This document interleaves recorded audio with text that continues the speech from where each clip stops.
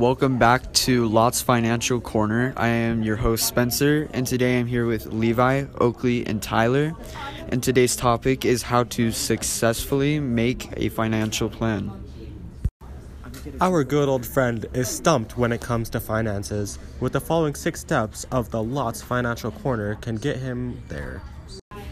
First off, Timmy needs to review his current financial situation. How much does he make a month? Does he have any debt? What does he have to pay at the end of each month? Consider listing each of these down for future use. Okay. Next off, let's decide what is important to Jimmy.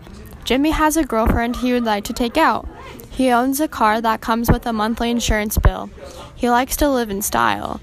Jimmy can factor out which things he needs and what or wants, preferably saving for his needs first.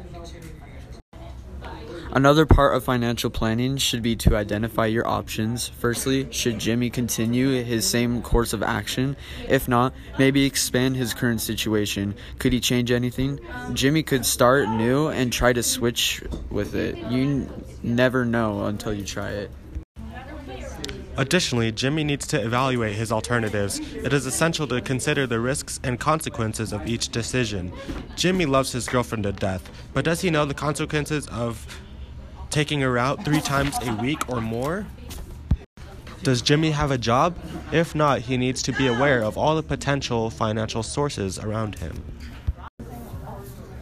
After making Jimmy's personal plan, he can make small goals with rewards to eventually create a habit.